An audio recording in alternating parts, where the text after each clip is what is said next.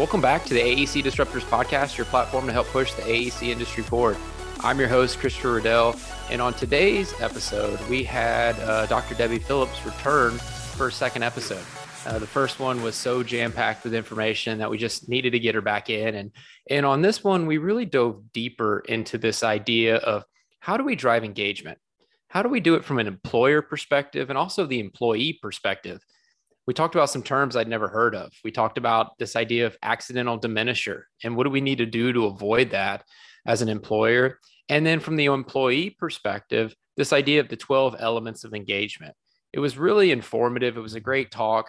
And I hope you get to listen to it, enjoy, and check back for more.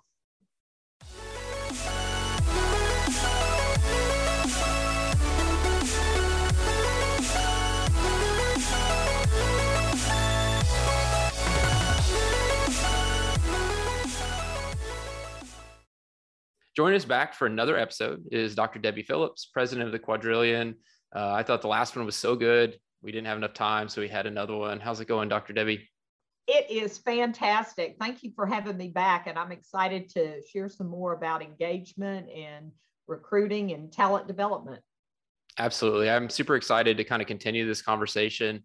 And so I want to kick it off with, we got a little bit of this on the last time. So the last time when we talked about this great reshuffle we're involved in. This, you even called it the employee empowerment era, and the desire and the need to create an engaging culture. We didn't dive too deep into that, but we talked a little bit about what that meant and how that impacts talent satisfaction, talent retention. So before we dive deeper, I'd like to get a little bit more background on you as an individual and really what has kind of driven you, or what is your passion?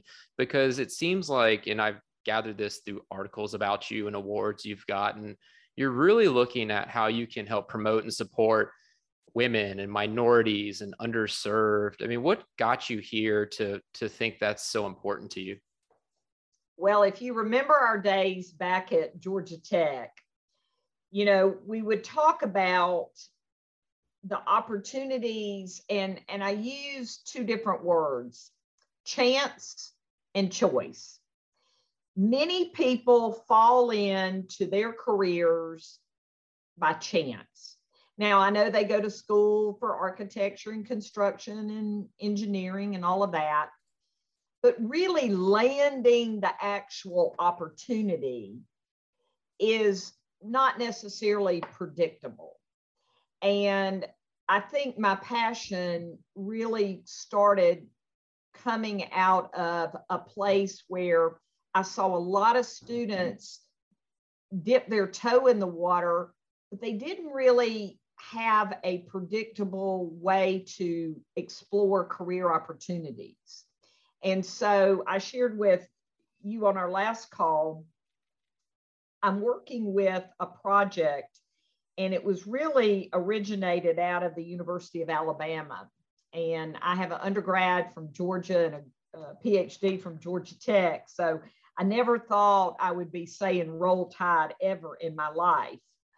But when companies come with an opportunity to make connections in careers, I'm going to show up no matter what team. But I got involved in the project because I wanted to help students find a career of choice, not of chance. And when you were a student, you remember this, we had a lot of guest speakers in our classes. And I think that is one of the things that I love most about my non-traditional teaching style. I want to teach what's not in the book. Anybody can go find something in a book or on Google, but the currency today is relationships, friends. And that's what got us on this call again. We reconnected. Yep. But the intersection of my work is really between workforce development, education, and the built environment. So when we talk about careers of choice, not chance, today people have more choices than ever before. But the missing link is actually making that connection. And that's why I wanted to come back today, Chris, and talk about both on the supply side and the demand side. We have employers that need high potential talent, and we have, the talent that's looking for high performance cultures. And there's a difference between a weak culture and a strong culture, and it comes through leadership. Well, I'm excited to have you back. And how fitting. I mean, with March being Women's History Month, and then even seeing, I'd be remiss if I didn't mention on several occasions I've seen you've been named Women of Influence by Globe Street, and you have a heavy impact in the area. So I'm super excited. So if we shift gears a little bit, so like I said before, we started talking about employee engagement, but we didn't dive too deep. We talked a little bit about the culture aspect. And when we discussed like what do we want to give the rest of our audience, it was, let's talk about how we can drive engagement from two perspectives. How do we drive engagement from the employer perspective? And then how do we drive engagement from the employee perspective?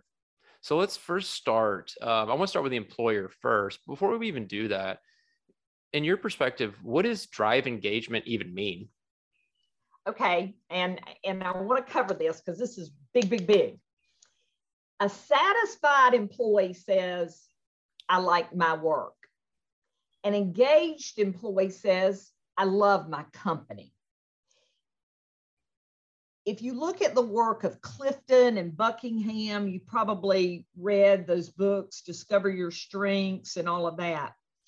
Clifton defined engagement back in 2005, 2006 as an employee that uses their discretionary effort. So you've got about 20% of the workforce is truly engaged. You have another 60% of the workforce that's just enrolled. And then the other 20% is totally and completely disengaged, and they're looking for a job while they're on somebody's payroll.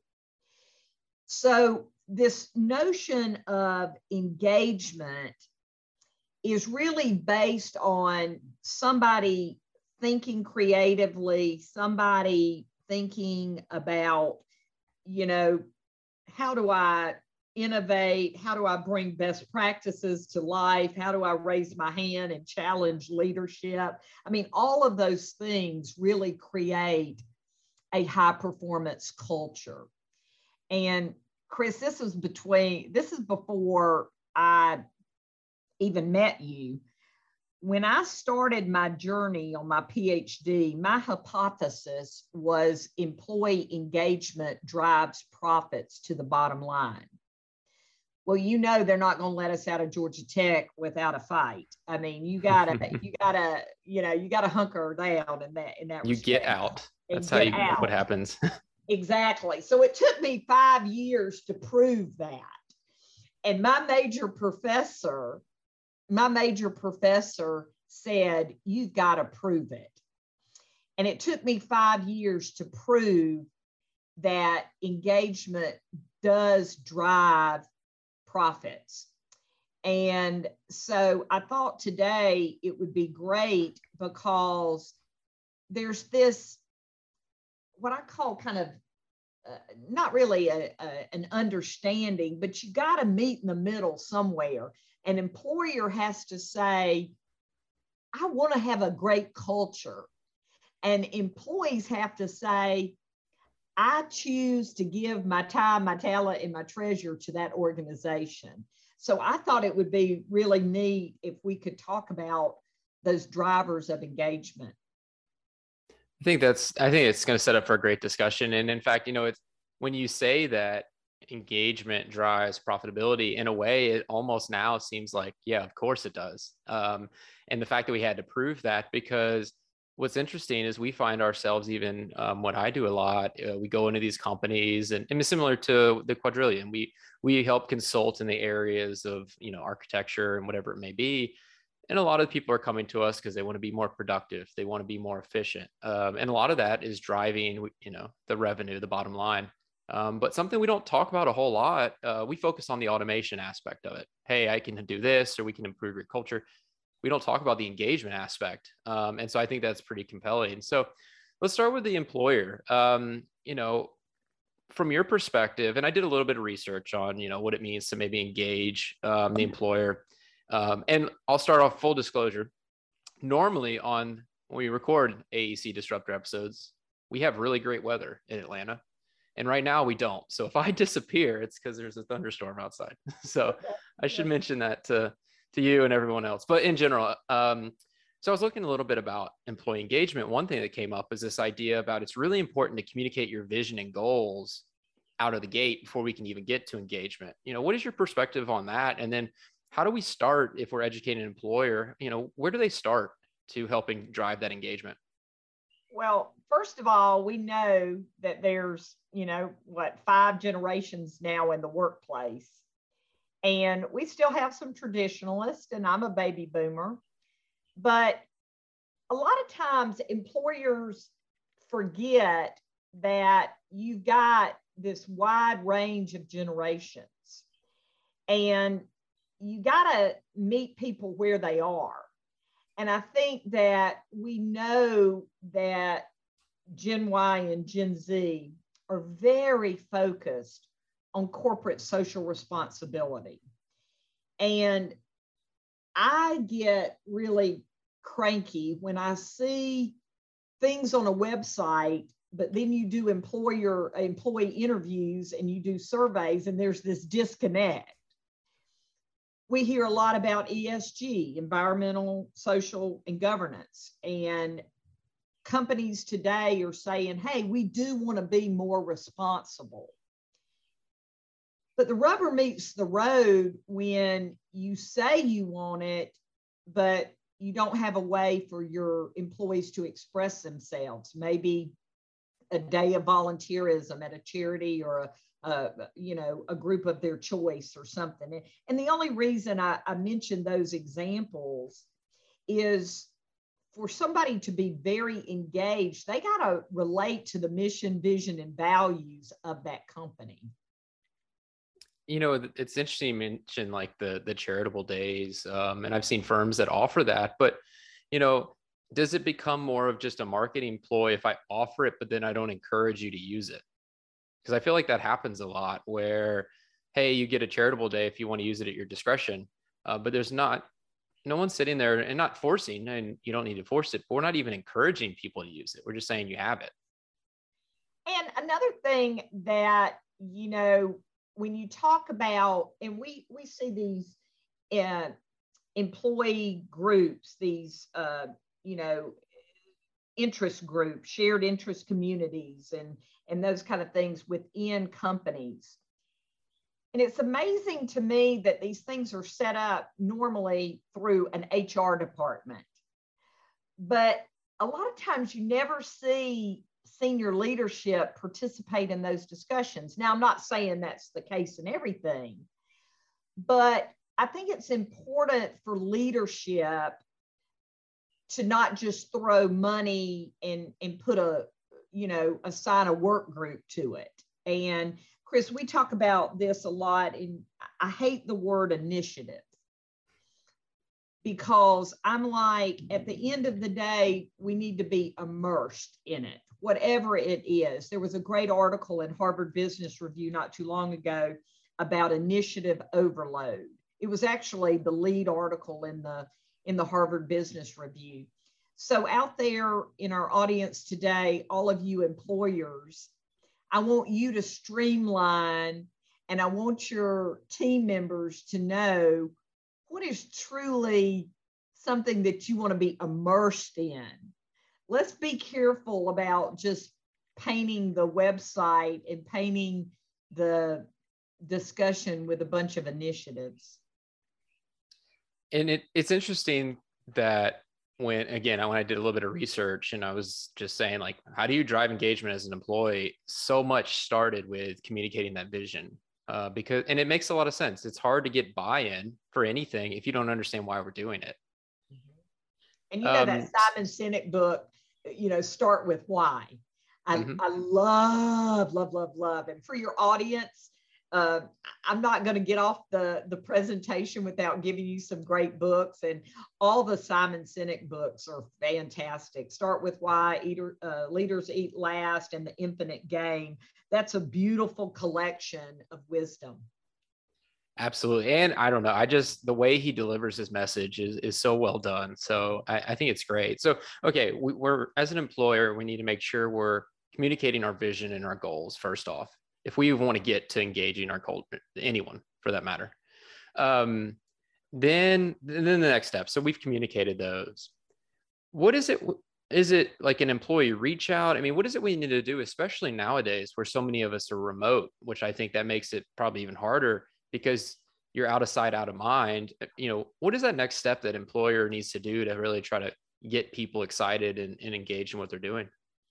Well, I have a whole presentation about the title of it's Keeping the Flames Burning in a Hybrid Workplace. Because now we're seeing that there are opportunities. Employees are coming in 2 days, 3 days, 4 days. Some of them are not at all. They're working 100% remotely. And I always, go back to that Simon Sinek, start with why. We need to do check-ins with our team members, not just task-oriented, not just focused on, what's happening with that particular client or that particular project. And I think this goes beyond what I call the virtual happy hour. I think it's scheduling the one-to-ones. It's saying, hey, what's going on with you? And I want to give your audience a little acronym: 4. Family, occupation, recreation. What's going on with your family? And it's not to be nosy. It's just, the more you know about somebody, the deeper you can care about them. So, what are some of the things that's going on in your job, your occupation? What are you reading about your industry? And then recreation. What are you doing for fun? I think we need to, and employers are recognizing more of the need for mental health and wellness and balance, but there's no substitute in the whole wide world for just checking in and not being so tied to an agenda. It kind of reminds me of some of those videos I've seen of Simon before where, he's real big on an employees not meeting their targets. And he kind of goes through 2 demonstrations of a manager and maybe a great manager. And the manager says like, hey, you're not meeting your targets. We need you to do better. And then the great manager's like, you're not meeting your targets. Is everything okay? Right. And I think it's a great, it really makes a lot of sense if we look at this idea of 4, because again, the work is just a part of what we do. And I've seen employees not do very well. And it's because they had stuff going on at home. And I, even myself in a younger life, was harsh on those employees, maybe not to their face, but just in general, I felt some animosity because maybe I was working really hard. And not till I got older did I become empathetic enough to realize that this is a small part of their life. Right. And, they could be going through a divorce or a sick child or ill, whatever it may be. And so at Applied Software, one of the things we talk a lot about when we're doing some consulting is this idea of, we would lean on the agile project management framework for a lot of stuff that we do. But one thing that comes out of that is this idea of very short daily stand-up meetings. And it could be 5 minutes. But I think there's a lot to be said when we talk about, hey, let's have some more routine check-ins. Why not have them more frequent so that we are touching base with those employees? We don't forget that they're remote, and then hold true to the schedule. I mean, I've had meetings before in the past, maybe performance reviews that get canceled or rescheduled or not rescheduled. And it makes you feel a certain kind of way when that happens. So I think that idea of kind of continuously checking in is a great way to make that jump. And you look at the best in class companies, they all have a huddle. And when it's more intense on customer interface, they have a huddle every day, kind of just a 15 minutes in the morning and a 15 minutes in the afternoon. And I'm not saying that we have to do that, every day, but one of my great mentors, George Lane, he passed away a few years ago, and he ran probably one of the most successful real estate companies, the Lane Company. He was a master. He probably, lived out Dale Carnegie, How to Win Friends and Influence People, better than anybody I knew in a very, genuine way. But he would never jump into business in a conversation until he just emotionally connected with his audience first. And I learned a lot about that. Those emotional connections are powerful.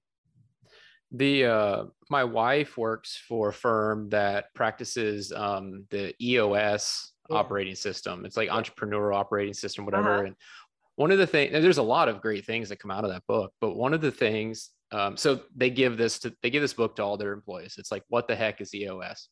And I read it because I was interested when she got it. And one of the things that they talk about in all their meetings, and I've heard her meetings, they do this, is share your good news. And so in every meeting they do, the very first thing that they do is they go around the table and say, share your good news. And it's not work related. It's anything. It could be that, I went outside today. I went for a walk this weekend, whatever it may be.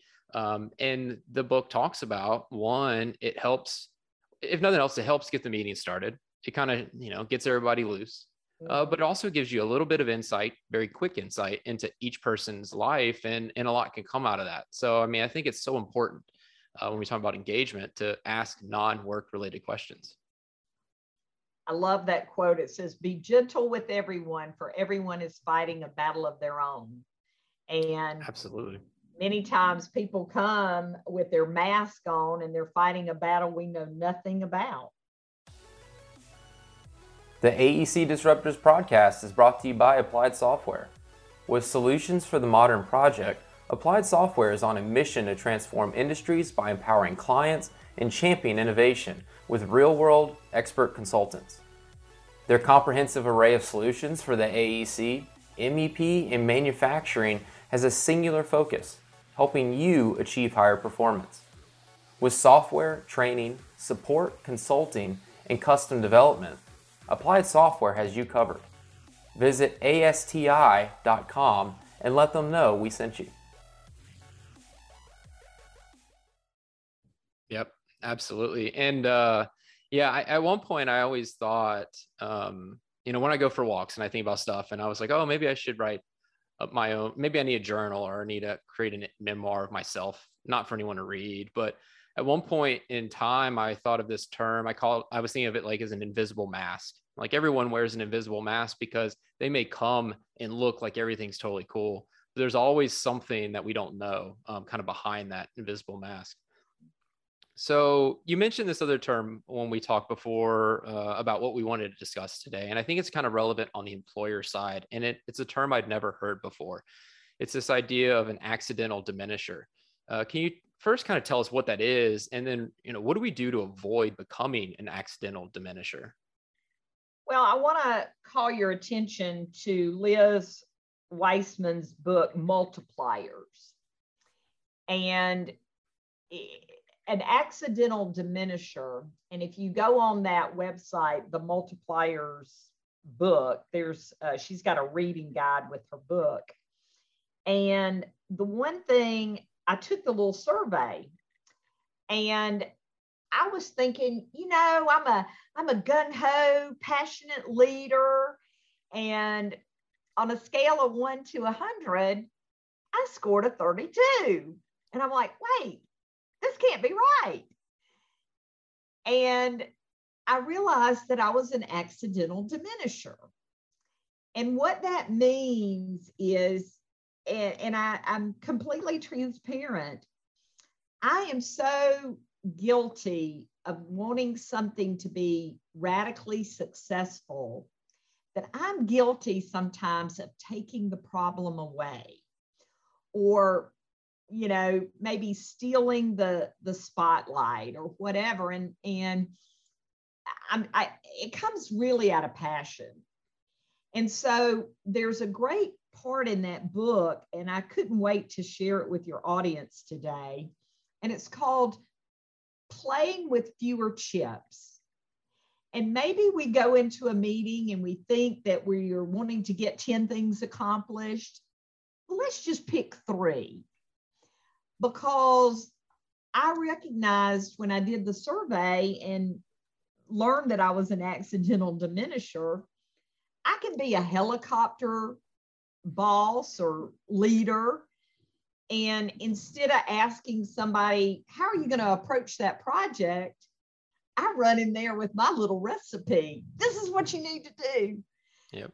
And that's one thing. And then learning to talk last instead of first, and learning to ferret out and bubble out maybe all of the objections and putting those topics on the table early and often, instead of kind of shying away from the elephant in the room, so as to speak.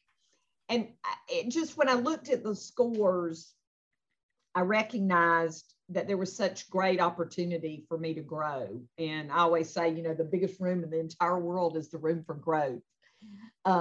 So I'm excited and I'm practicing that.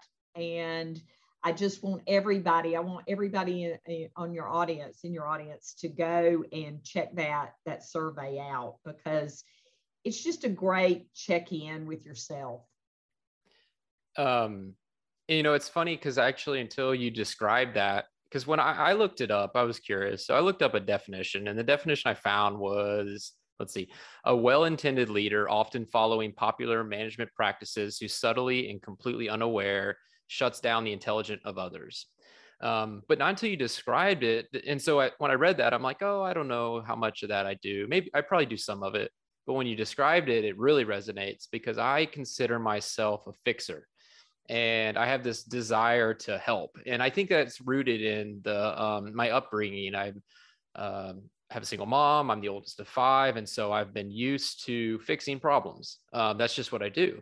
And I think I'm good at it, even if I'm not. But what I've realized, especially being married, is sometimes people don't want their problems fixed. They just want to hear. And so I would not hear, whether it was my wife or at work, somebody would say, you know, I have this issue. I'm jumping to how to fix it. And it is out of passion. Like, I want to help you.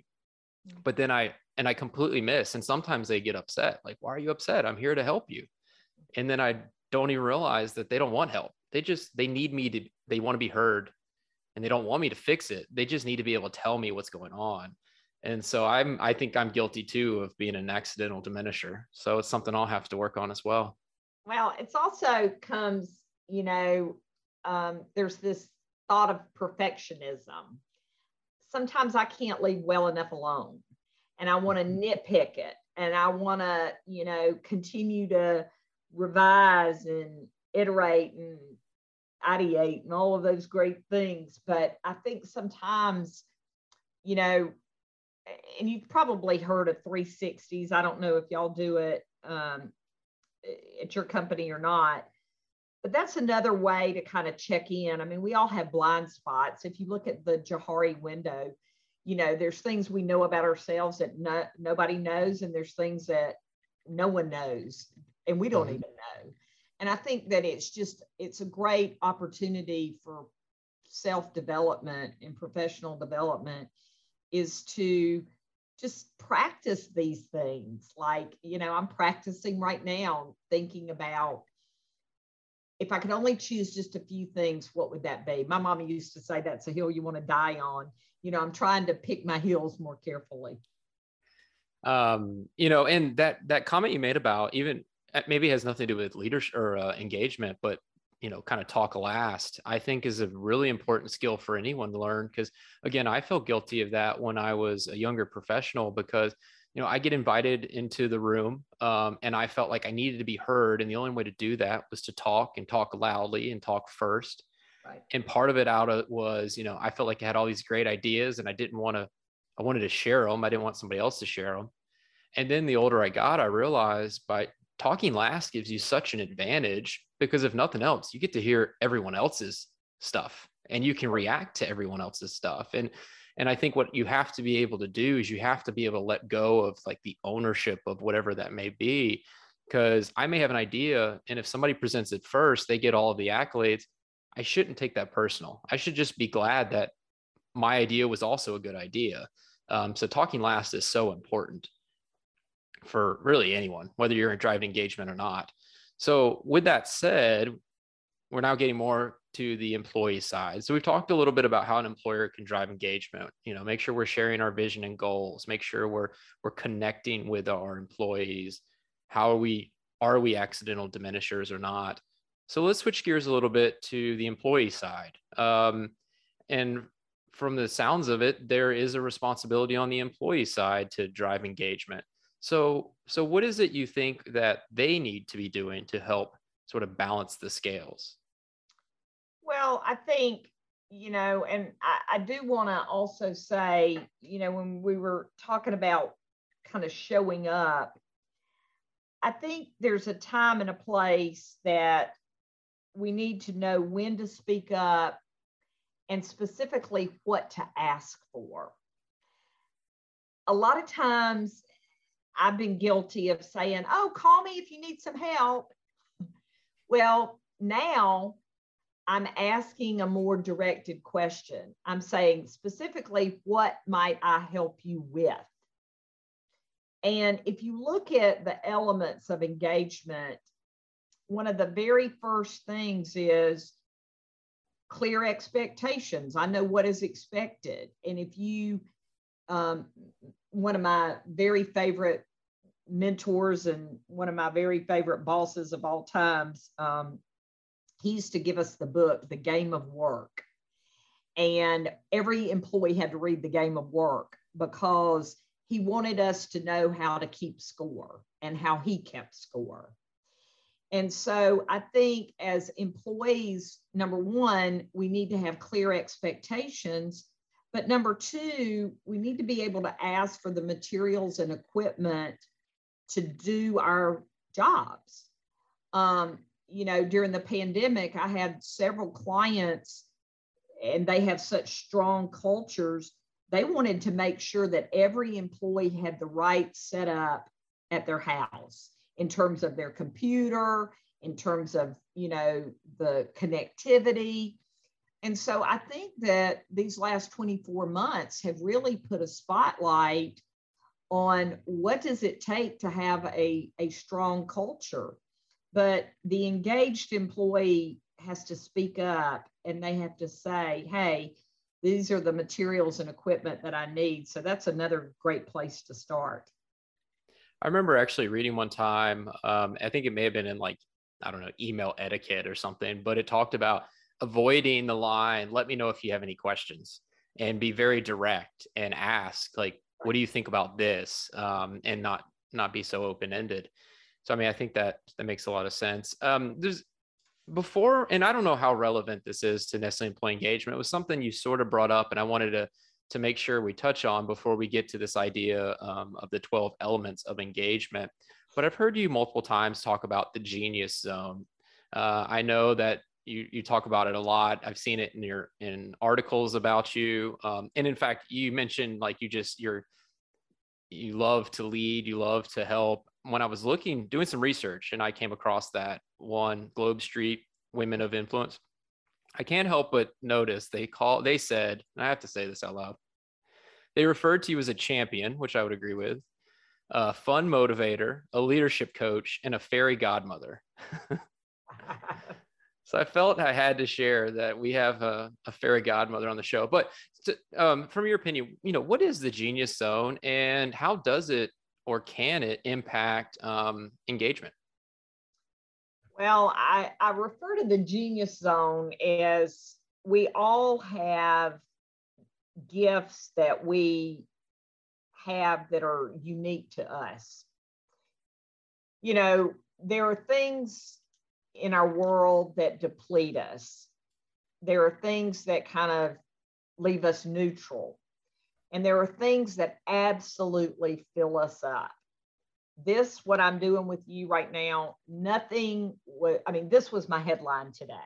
This was what I was fired up about doing today. And it comes through my teaching. You know, I love that quote, the two most important days of your life, the day you were born and the day you knew why. I am put on this earth to teach. And when you think about your genius zone, there are always things that it's like swimming upstream. If it is hard work and it is causing chaos in your life, and it is something that is sucking the living life out of you, that's probably not in your genius zone. It's going to take you longer. It's going to cause more stress. It's going to cause more chaos in your life. And so really, I started on this journey of exploring and defining the genius zone probably in 2014, 15. If you look at the work of Essentialism by Greg McKeown, it's really the vital few. Like if I could help people just sort out and cut through the chaos and the clutter in their lives and say, what is it truly that fills you up? And it's not necessarily driven by a paycheck. I mean, we all have to get paid, but what would you do if money wasn't an issue? And I don't like to be, you know, I don't want that to be trite, but your genius zone is that area of your life that just juices you up. So I love the genius zone, and my life is so much richer because I hang out in my genius zone. And it makes sense how that could impact engagement in that if you feel like you're kind of in your sweet spot and you're doing what you enjoy, you're going to be engaged in it. And you're going to, you know, if you feel like what you're doing matters. Mm-hmm. And I think sometimes I think that people say that, and I don't believe that has to mean like you have to be solving world hunger. But if you're impacting somebody's day, positive or negative, I mean, there's a lot to be said there. So as we wrap up, you mentioned this idea of 12 elements of engagement. You wanted to make sure we touch on this. You know, what is that? I had never heard of that. I looked it up to see what they were, but you know, what is it and how does it actually apply to an employee? Well, it comes out of the work from Gallup over, you know, 114 countries and, you know, more than 30 or 40 different industry groups. But the reason I am so committed to these elements of engagement is because I want everyone in the audience, whether you are an employee or whether you are an employer, to really start to live out these elements of engagement. The first one is, you know, I know what is expected of me at work. Again, I'm going to go back to clear expectations. So if you're taking notes, I'm going to be the teacher for a minute. Number one is clear expectations. The world, according to Debbie Phillips, calls it precision of your plan and preciseness of your speech. Really get clear about what it is that you want to do, but what you're expecting of that team. So number one is clear expectations. Number two, I alluded to earlier, it's I have the materials and equipment that I need to do my work correctly. We see this tied into safety statistics, safety in the workplace. I'm going to touch on that in a minute in a deeper way. But I have the materials and equipment that I need to do my work correctly. Number three, Chris, really goes into the genius zone, and it's that I have the opportunity to do what I do best every day. I do not need to be doing your financial statements.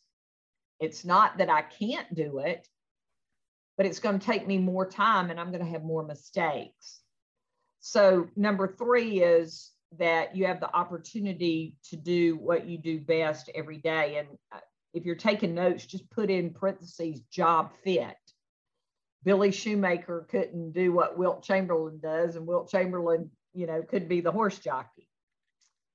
Number four says, in the last 7 days, I've received recognition or praise for doing good work. You know, you can look at the work of the love languages in the workplace, but we need to celebrate people more. We need to celebrate small wins. We need to recognize. If you look at Carol Dweck in the book Mindset, she said, when you're giving people praise and you're recognizing them, be as specific as possible. Number 5 says, my supervisor or someone at work seems to care about me as a person. That goes back to that mental health. That goes back to that check-in that we were talking about earlier in the conversation. Number 6 says that there's someone at work who encourages my development. I said this on the first interview. Friends, every one of us needs to have a professional development plan. We need to be able to sit with our supervisor and say, hey, I want to become LEED certified. I want to become well certified. I want to do this. I want to go back to school. I want to, listen to 10 more podcasts this year, or whatever. Number 7 says, at work, my opinion counts. Employers, when you're asking our team members, what do you think we should do about this? And you just take off in your own direction and you don't listen or try to put some of that stuff into practice, you've just pinched them off.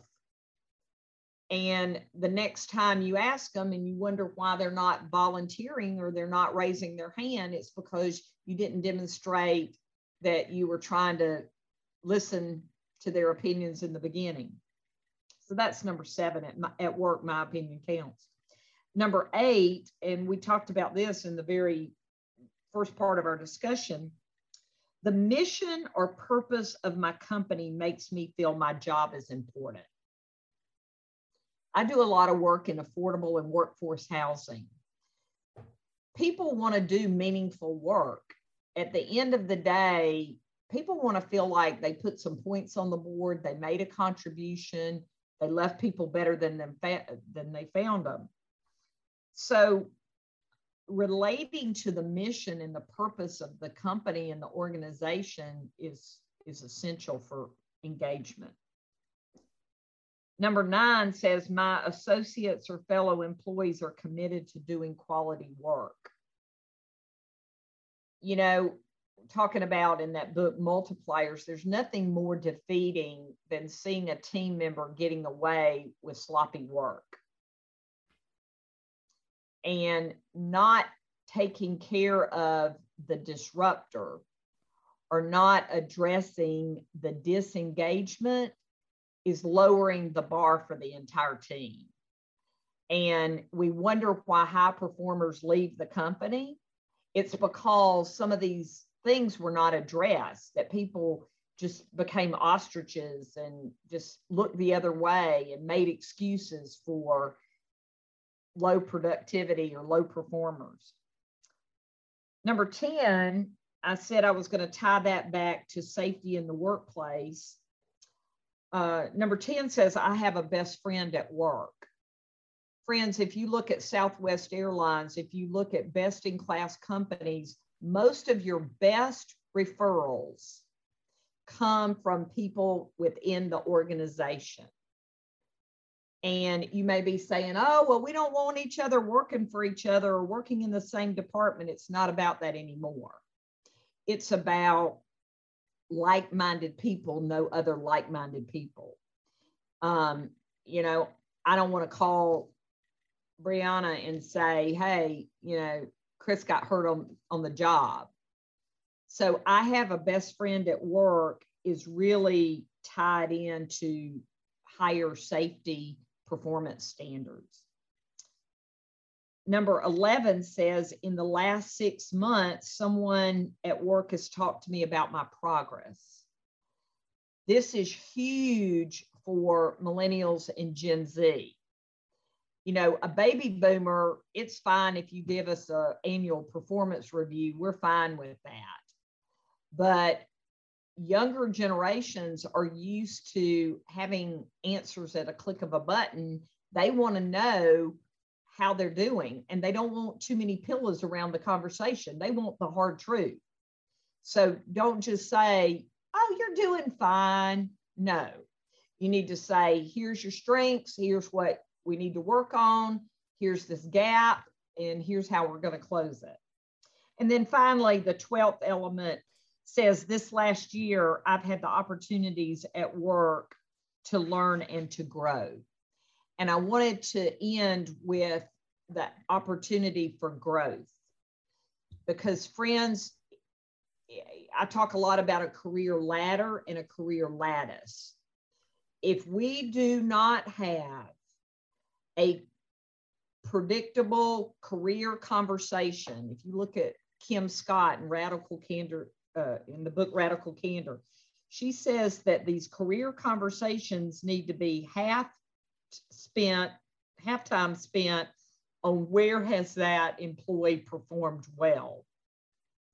The next part of the conversation, the other half, what are you doing? What can I specifically help with your growth and development? And where would you like to see yourself grow within the organization?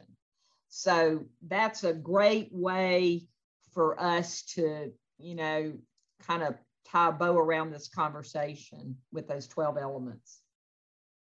Well, I can't really add anything else to that other than that was, when I first read about them, I thought it was great. I'd never heard about it. Hearing you describe it, I think goes a long way. Dr. Debbie, I'm so thankful you've been able to join us again for another episode of the AEC Disruptors. I really do appreciate your insight and just the friendship that we got to reconnect. Well, I just believe in you. And like I told you in our first conversation, you know where to come when you need help. I really appreciate that. Well, thank you. Thanks for listening to the AEC Disruptors podcast. Enjoy this episode? Leave us a rating or review while sharing with your friends and coworkers. I'd love to hear from you. Send me a LinkedIn request or follow our LinkedIn page and let me know if there's a topic you'd like to hear. You can listen to us on Apple Podcasts, Spotify, or wherever you listen to your podcast. Thanks for listening. The AEC Disruptors is directed by Christopher Riddell, produced by Todd Wyant, and edited by Eric Daniel. The AEC Disruptors is an applied software production, copyright Applied Software 2022.